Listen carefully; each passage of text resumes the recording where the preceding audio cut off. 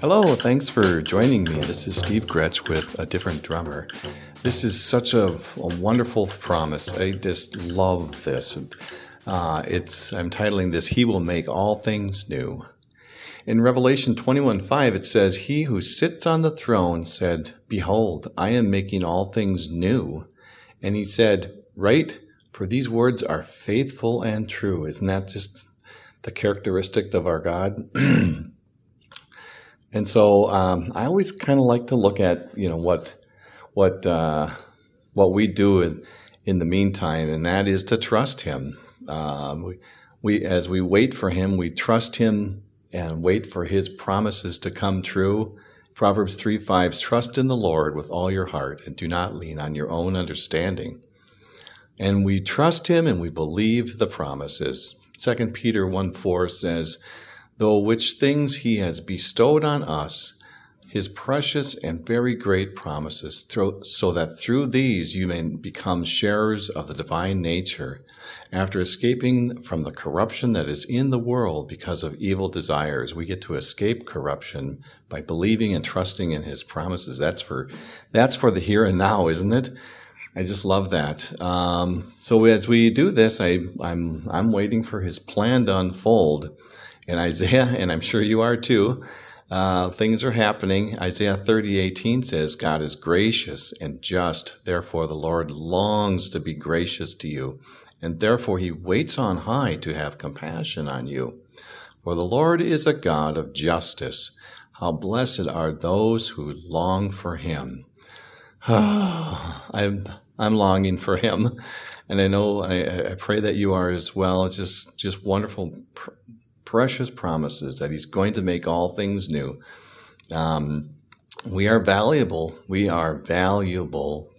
There it goes. To the King. Matthew 6:25-27 says, for this reason I say to you, do not be anxious for your life, for what you will eat, and not for your body or what you will wear. Is your life not more than food, and your body more than clothing? Consider the birds of the sky, that they do not sow or reap or gather produce into the barns, and your heavenly Father feeds them. Are you not worth more than they are? And who among you, by being anxious, is able to add 1 hour to his lifespan? I can't add, 12 seconds to my lifespan. The Lord's in control. My wife likes to talk about the bookends of life, and so He knows the end bookend, and I'm going to trust Him for that. We live on a cursed planet. Genesis 3:17 says, and to Adam He said, because you listened to the voice of your wife, and you ate from the tree from which I forbade you to eat, the ground shall be cursed on your account. In pain you shall eat from it, and all the days of your life. It kind of explains a lot. We realistically, as I've been pondering this somewhat recently, why bad things happen to good people. It explains a lot the fact that we live on a cursed planet, and because of the disobedience of Adam and Eve, and I would have disobeyed too, by the way, we all would have. We live on a cursed planet. It explains so much. I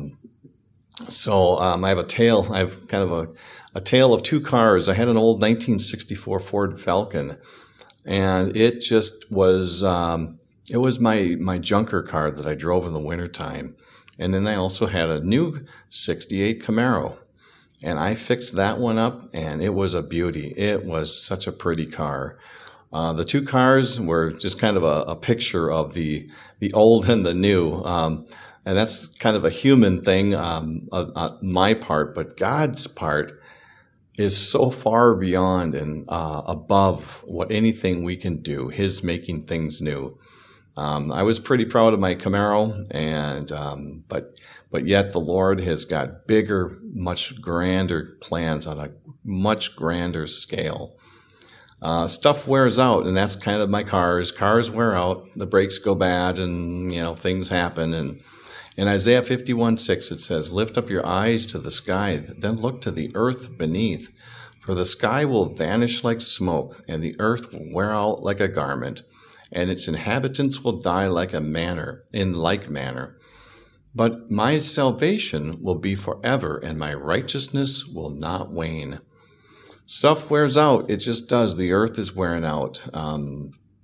But his word never wears out. That's to me. When I first saw that verse, and even more recently, it's become so apparent to me that his word will never fail and will never wear out. It will be, heaven and earth will pass away, but his word will not pass away. And so there's a reason that I value it, and I know you do too. So in the meantime, this next one is I talk about getting it down the road. Philippians 3:14 says, I press on towards the goal for the prize of the upward call of God in Christ Jesus. We should never forget, I should never forget that his tomb is empty and he's going to make all things new. So as we trust in him, we know that and can remember what he's done and what he's going to do. There's a point where the curse will be gone. Isaiah 65:17 says, New heavens and a new earth, for behold, I create new heavens and a new earth, and the former things will not be remembered or come to mind. I love that. They won't be remembered or come to mind. The Lord has promised us that we're going to have new bodies. In Romans 8:11 it says, But if the spirit of him who raised Jesus from the dead dwells in you, he who raised Jesus Christ from the dead will also give life to your mortal bodies through his spirit who dwells in you. We serve a God who makes things new. He will make things new. There's various trials and suffering along the way, but in the end, he will make things new. So that's our verse, and I'm going to leave you with this. In Nehemiah, my wife came up with this morning, and my jaw just about hit the floor. It was so appropriate. As we serve our Creator God, who's going to make things new, who is made things beautiful. Nehemiah 9:6 says, You alone are the Lord. You have made the heavens of heavens with all their hosts, the earth and all that is on it, the seas and all that is in them. You give life to all of them, and heavenly hosts bow down before you. Isn't that beautiful?